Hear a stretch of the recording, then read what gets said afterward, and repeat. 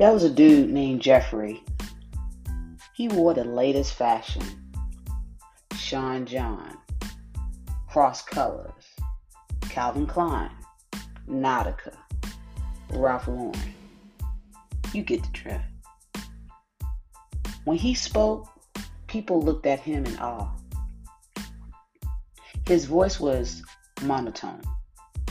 He was about 5'8", 180 pounds, 10% body fat, fresh low cut fade, with dimples when he smiled. He was always smiling. He took notice of the sun during the day. You could always find him outside at the picnic table during lunch if the weather permitted. Ooh, a butterfly. Hey you, Mr. Butterfly. What journey are you going to take me on today? Said Jeffrey. He tried out for the football team. They said he wasn't fast enough. He tried out for the basketball team. They said he was not as skilled as the other players. Someone by the name of Clifton saw Jeffrey and wanted to help him. Hey Jeffrey, you still want to play sports?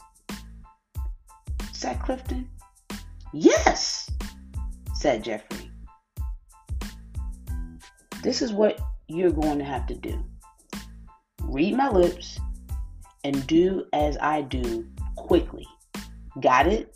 Said Clifton. Got it, said Jeffrey. 3 months of grueling sessions. Jeffrey was ready to try out again. He learned the tangible skills for him to be successful. Just read lips and do. Simple, right? Only if you and I were blinded by the fact that Jeffrey was deaf. Clifton made him focus on what he could do. Jeffrey was learning to be blinded to those around him that judged him because he was deaf.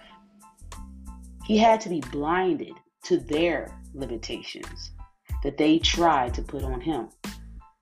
It took someone like Clifton to be blinded to Jeffrey's deafness.